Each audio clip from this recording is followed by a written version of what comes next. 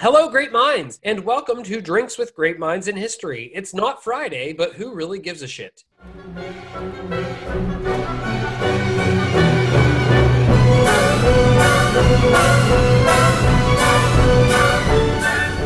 So, we couldn't help ourselves. We had to get together, because we haven't for a while, and talk about what today is, the day this will air, Election Day. But we don't get political on this show, Mr. DGMH, and right you are. So today, me and some of your favorite Shots regulars, including Shots regular guy Luke Franchuk, are going to get together to share with you our favorite elections in American history. But first, it's some history for you, a reason to drink for me. It's the history of the great minds that made history come to be. Election Day. Woo! So welcome to the show, everyone. How you doing? Good. Hi, Zach. Hi. Doing well. Luke and I have been together for like a half hour. And I see Kill every day. So Colin, how you been? It's been a while. Good. We've been plugging along in person teaching until today. We were just commiserating the COVID finally found our district, and we're going online for a while. Yes, both Luke and Colin Kelly are going online, cyber. And it's funny because they're both from Pennsylvania and we're both from Florida. And we are so far from going online that we're basically paper-based. Yep. Get out your abacus, children. We're going to spread it and pass it around and give it a So let's go through what we're drinking tonight very quickly. So, Luke. I am drinking, Zach, an ice-cold Yingling Lager Whoa. from America's oldest brewery in Pottsville, Pennsylvania. Crazy. America's oldest brewery in Pottsville, Pennsylvania. And guess what, listeners? On Friday this week, Luke and I are going to be airing a Yingling birthday special. So be sure to tune in and listen to that. So, Kelly, what are you drinking? I tried to find something that was presidential sounding. I found out my favorite beer, which is an Abita Amber Oh, fun. from Abita Springs, Louisiana. It is delish. Yeah, I love that. Is it flavored or is it just an amber? Just an amber. Because Abita has a lot of like raspberry ones too and stuff, right? Their strawberry's really good. All their beers are good. So they have a hard root beer that's like will knock you on your butt. I love it. Colin, what are you drinking tonight? I am drinking a blush wine. It's from Liberty Vineyards, which is nearby my place up in Erie. And I just didn't feel like beer tonight, so I went with the vino. I'm feeling beer right now. Did you say it's a Pinot? Yeah, it's no, it's not Pinot. It's a blush. It's called Lucy in the Sky with Diamonds. That's the name of it. So now, it's vineyard. I'm sorry. What you guys don't know about Colin is that he actually makes his own wine, and someday I hope he'll feature one of his blue ribbon wines. Yes. I buy the juice up there, and that's grape country up along the Erie. So every year I'm making some Riesling this fall. In fact, in my basement. Well, so. I hope to get to try that someday. Yeah. Bring it on the show. All right. We haven't plugged this yet, but Colin, you also wrote a book of poems. What's that titled? It's called Drinking with COVID, and it's right, exactly. Every evening I would have a beer and watch the sunset, and sometimes make some poems. And finally, at the end of the summer, I put the collection together, and because with the COVID universe, who knows if I'll be here a year from now or something of that targeted era. You can get that on Amazon, yes? Yes, it's on Amazon. $5. I made it pretty cheap just to share with friends. So this episode of DGMH is sponsored by Drinking with COVID by Colin Farrell. All right, awesome. So I tonight am drinking a Yingling Flight because I always wanted to try this, and I can honestly say it's not my favorite. But on that note, it's only 95 calories, 4.2% alcohol, and 2.6 carbs. So at least I will feel light and pretty after a drink. It's a school night beer. Yeah, there you go. Is it like a Corona? I've never tried it either. Corona Premier I love. This doesn't taste... Corona Premier tastes like a slightly watered down Corona, and it's better than Corona Light. Yingling Flight... Like, Yingling Light tastes like Yingling. Yingling Flight tastes like not Yingling. But if we're talking school night beers, it's also my father-in-law's birthday. So not only did I go out for tacos and have a beer, but I had 2 beers with him, and then I had a beer with Luke, and now I'm having another beer. So So, in case you didn't catch that, tonight I am joined by Luke, Cullen, and Kelly, and we are each going to share with you our favorite pieces of electoral history. I will say that we are recording this on Monday and that this is releasing on Tuesday, so it's going to be a little more of an uncut, unfiltered, not so clean version of DGMH. But that is perfect so that I can tell you that uncut versions are a great thing and that you can get access to them yourselves by visiting my Patreon page, where all of your favorite DGMH content will be featured uncut, unfiltered, without ads, and, you know, all the crazy shit that has to get cut out of the show, you can hear. Check that out. All right, so let's get to the elections, and then we have a little bonus conversation at the end to discuss for those of us that brought one. And I believe we decided that, Cullen, you would be going first. So what election did you bring as your favorite election in American history? I went way back to the election of 1800, made famous now by Hamilton, obviously, with the musical, and the one that we saw Hamilton kind of meddle in with getting his Federalists to throw their votes behind Jefferson. The reason I picked it, it shows the first true transfer of political power between the parties. And say what you will about the Adams administration, but when he did step down, it was the first time we saw a bloodless transition. Whereas for hundreds of not thousands of years of any time a regime would come to power, the other one would go out swinging a sword and not stepping down peacefully. Without that Cincinnatus leader.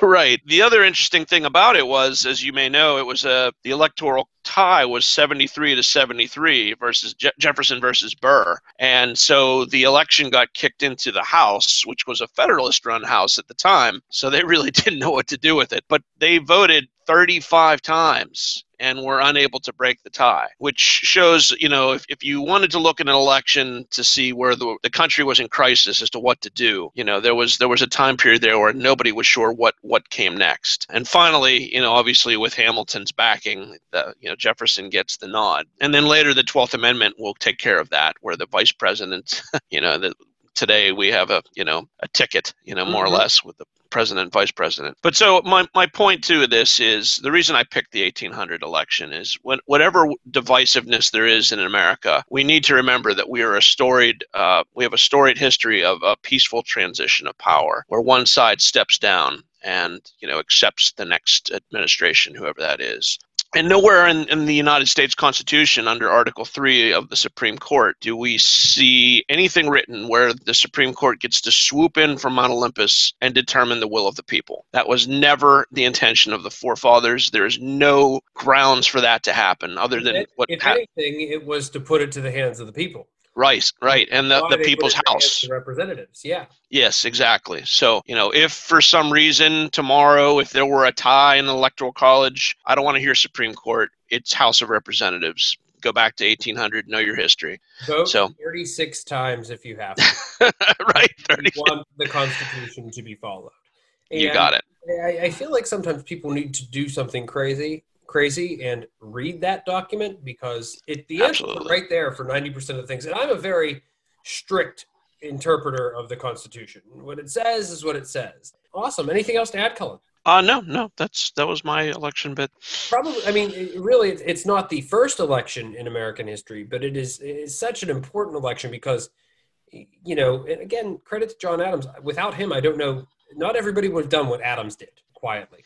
Well, and remember, he during the Alien Sedition Acts, that was a rough time for our history. He went down a dark path there with the Federalist Party, and the Democratic Republicans had no time for that. The concept of not being able to criticize the government.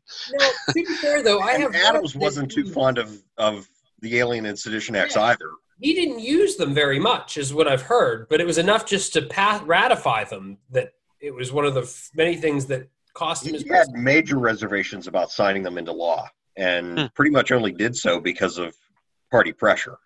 Party pressure. Yeah. The Federalists were great at one thing alone: shooting themselves in the foot. And that's about it. So I believe that our next election would bring us to Luke, yes? Yeah. I think we said I was going to be next. It's funny, Cullen, that you brought up about how the Supreme Court has no right to go in and decide an election. I am going to talk about the 2000 presidential election. Which it did. Totally out of order, but okay, go ahead. Well, whatever. Luke, you're going next. Go ahead. You had a good transition. It works. Well, now I feel bad. No, it's a perfect. No, go for it. Kelly's right. All right. Roll forward. All right. The 54th quadrennial presidential election in 2000 was one of the closest elections in American history between Democratic candidate Vice President Al Gore and the Republican candidate Texas Governor George W. Bush. On Tuesday, November 7th, 2000, the election came to a head. The race was close all night. Eventually, it came down to a single state, Florida. Because American presidential elections are not won based on popular vote, instead the White House is won via the Electoral College, which is a point-based system on the population of respective states. There are 538 possible electoral votes. A candidate needs 270 in order to be declared the winner. For example, in 2000, California was worth 54 electoral votes. Delaware, with a much smaller population, was worth 3 electoral votes. Florida was worth 25. After 49 states plus the District of Columbia had submitted their votes, neither candidate had enough electoral votes to win the presidency. Gore had 255, Bush had 247. So whoever won Florida would win the presidency. But Florida's vote count was too close to call, which automatically triggered a recount. When the initial recount was completed, go Florida. What? Way to go, Florida. Way to go. When the initial recount was completed the next day, November 8th, Governor Bush had a small lead of around 900 popular votes out of nearly 6 million ballots cast. Such a narrow margin allowed the Gore campaign to insist a recount by hand in 4 crucial counties: Volusia, Miami-Dade, Palm Beach, and Broward. This meant the team of election workers in each of these counties had to recount each vote on each ballot by hand. Katherine Harris, the Florida Secretary of State, who also served as the chairperson of the Bush campaign in Florida. Conflict. I don't think that's a conflict. That the recount be completed by November 14th. The Gore campaign wanted more time to count the votes and appealed that decision to the Florida Supreme Court, which extended the recount to November 26th. Even with this extension, though, only Volusia and Broward counties completed their recounts. Miami-Dade actually gave up and resubmitted their original total. Palm Beach County submitted their recounted votes 2 hours after the state-imposed deadline and were rejected. So they had their original counts also. So it sounds like Florida just kind of said, fuck it, we'll do whatever we want anyway. Specifically 2 counties in Florida. With only 2 counties submitting verified recounted votes, Bush's lead shrunk to around 500 popular votes. So then this Florida Supreme Court granted another Gore campaign request for a larger recount of 70,000 questionable ballots. And this is where things get fun. The dangling Chad. Some ballots were printed using a hole punch method for indicating a vote. But if the hole wasn't punched properly, a hanging Chad, the machine wouldn't register the vote. In Palm Beach County, 29,000 ballots were found spoiled and were discarded because they weren't properly punched or because multiple candidates were voted for, presumably by mistake. Al Gore said, "Ignoring votes means ignoring democracy itself." It was now 19 days after the election, and a winner had still not been declared. At this point, the United States Supreme Court stepped in and stopped the recount. By a 5-4 vote, the Supreme Court ordered a recount halted, arguing that a recount of only some ballots violated the Equal Protection Clause of the 14th Amendment to the Constitution. Given the various methods that were used to process votes, whether hole punch, electronic voting machines, filling in circles, etc., holding every ballot to the same recount verification standard was impossible. Technically, the U.S. Supreme Court still allowed the Florida Supreme Court to have the final say, but the Florida Supreme Court had nothing else to do besides dismiss the case. Therefore, the previously certified vote total was upheld, and George Bush was declared the winner of Florida's 25 electoral votes. So what I'm hearing is that the Supreme Court can actually get involved in elections. Critics bitterly claim that Gore lost the election by just 1 vote. Al Gore was the first candidate in 112 years to lose the electoral vote but win the popular vote. In fact, Gore had almost 550,000 more popular votes nationwide than George W. Bush. More recently, this happened in 2016 when Donald Trump won the Electoral College but lost the nationwide popular vote to Hillary Clinton by almost 3 million votes. We're verging on political. George Bush was inaugurated president on January 20th. And Al Gore did stuff with the climate. Yes, and didn't he invent the internet or something like that in the process? Yeah, something like that. I invented the internet. So the Supreme Court has a role in protecting, safeguarding American democracy, but they have no role in the outcome of elections. Right. If it's asked by a state to intervene and rule on a state case, it can come in and make a decision. but that would be a case-by-case basis. And in that case, it did interfere. Well, it made a determination. I shouldn't say interfere, but Interesting.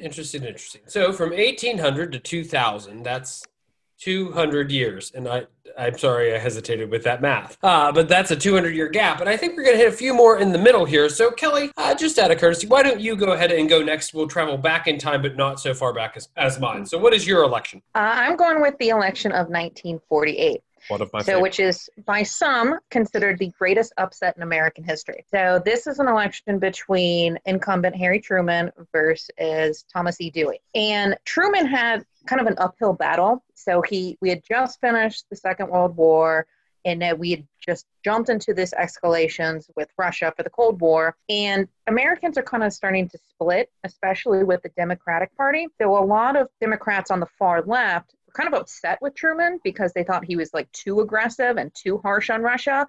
But then you also have those Southern Democrats who were mad at Truman because he started, giving blacks rights, and he was into the civil rights movement.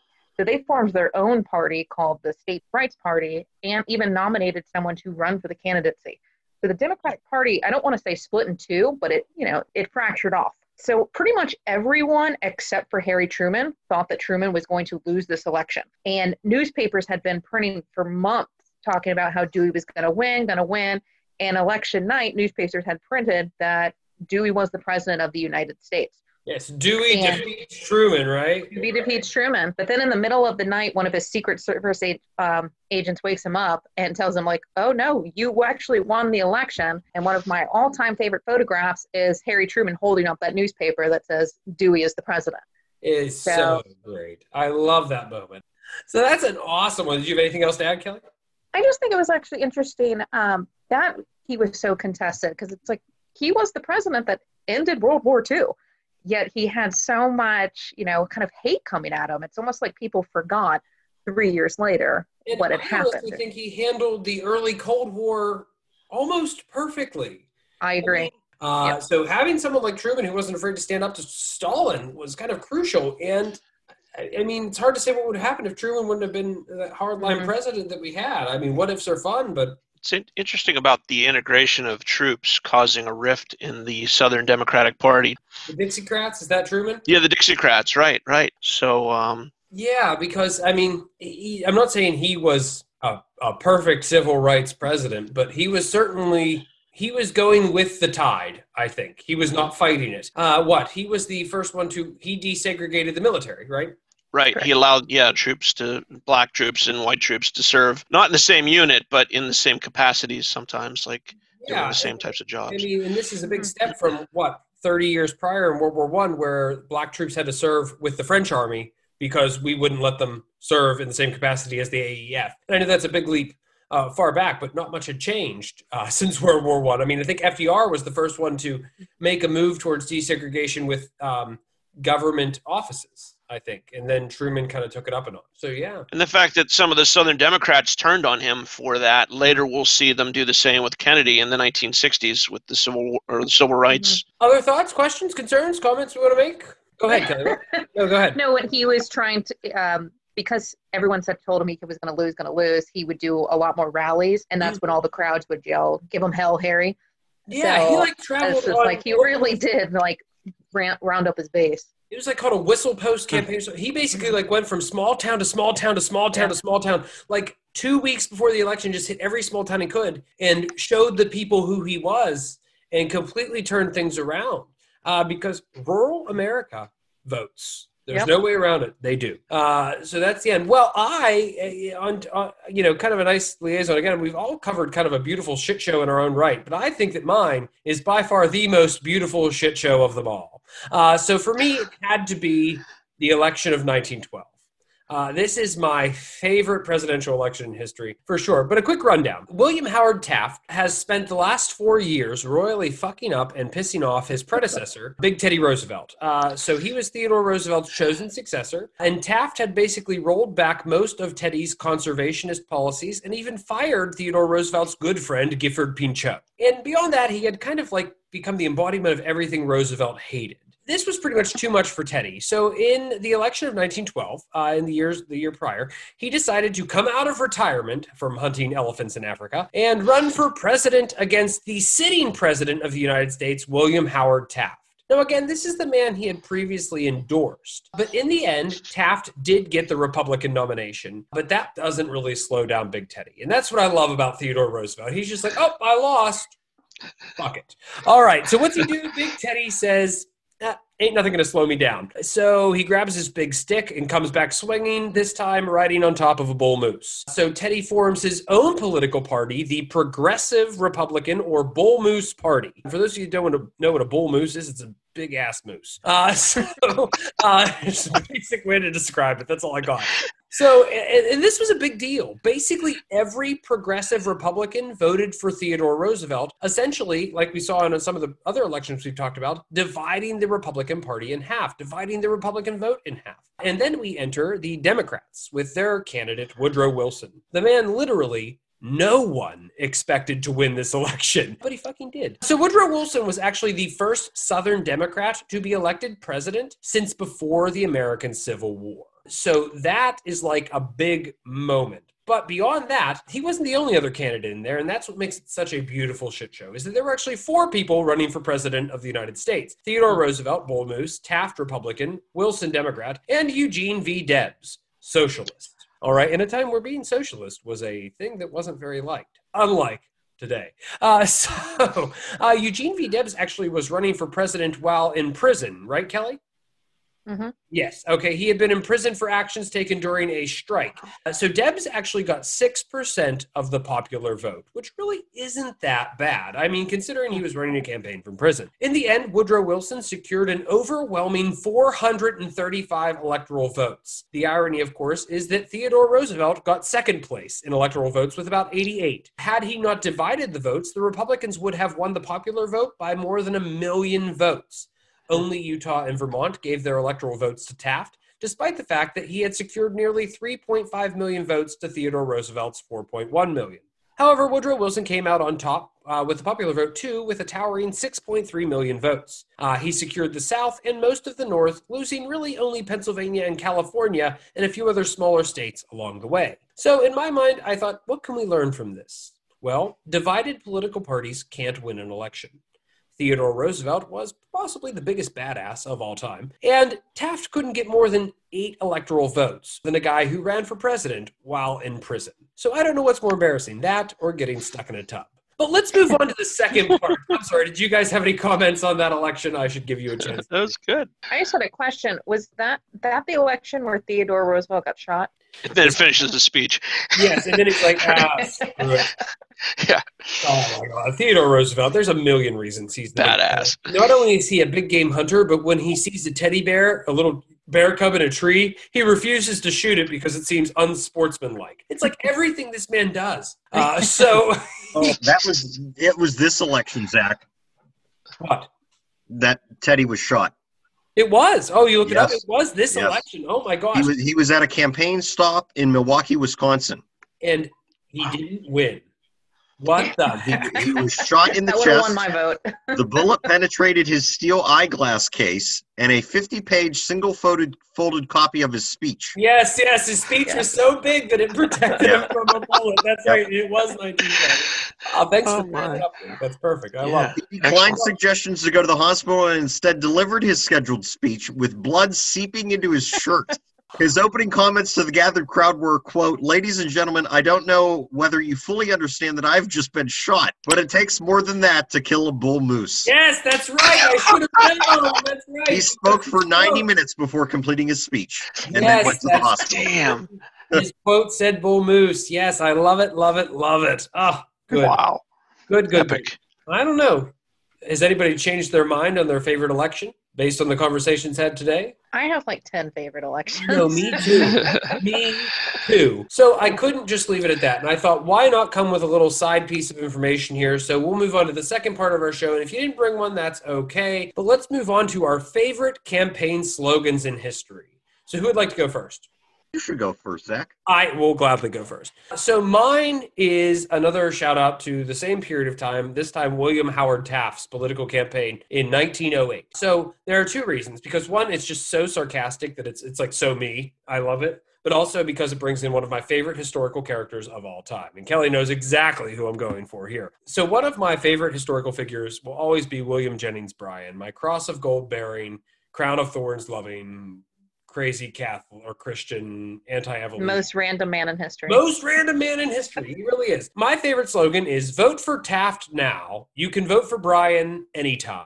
William Jennings Bryan ran and lost against William McKinley, the industrialist president, the president of big business, in both 1896 and 1900. And then he decided to come back after Theodore Roosevelt decided to step down and run against William Howard Taft as the Democratic nominee. And again, that's where we get this awesome campaign slogan from William Howard Taft. He's basically endorsed by Theodore Roosevelt, and he just says, you know what, guys? Bryan's going to run again. Just vote for Big Tafty now, and you can vote for Bryan next time. And in the end, Taft won, but Bryan always lost. So it's a great slogan. What about you guys? Mine is, I read a lot of them, but I went with the simple. This is Jimmy Carter in 1978, where he just said, not just peanuts. And I think it just speaks to who he is. He's not just a little peanut farmer. There's more coming from Jimmy Carter. And obviously it worked. It did. I mean, everything about Jimmy Carter is that quote. I mean, when he said, I'm running for president, he went up to the Speaker of the House and said something along the lines of, my name's Jimmy Carter and I'm running for president. And when he left, the Speaker of the House turned to another representative and said, who was that? Or something like that. He moved back to Plains, Georgia. I'm still living there today. Yes, Jimmy Carter's a great guy. Building houses. Good man. Wow, yeah. Mm-hmm. Anybody else have a campaign slogan? So in 1964, Lyndon Johnson was running against Republican Senator Barry Goldwater from Arizona.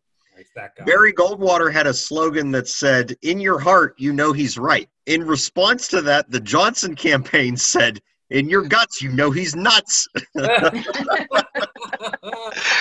a second. Wow. Barry Goldwater is the guy who ran on Let's Nuke Vietnam, right? Wow. But there's so many great ones. Cullen, did you have a campaign slogan you wanted to share? 1856, James Buchanan. His nickname was Old Buck. Mm-hmm. And so the slogan is, we'll buck 'em in 56.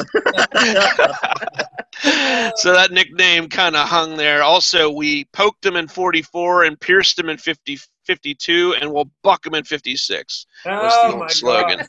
So James Buchanan bringing it. James Buchanan, the Bachelor president, yes? The other one I liked was grant us another term in 1872 when Grant's running for his second term, kind of using his name there. I thought that was after a political scandal, right? Right. Credit Mobile or whatever scandal, wasn't that? Yeah.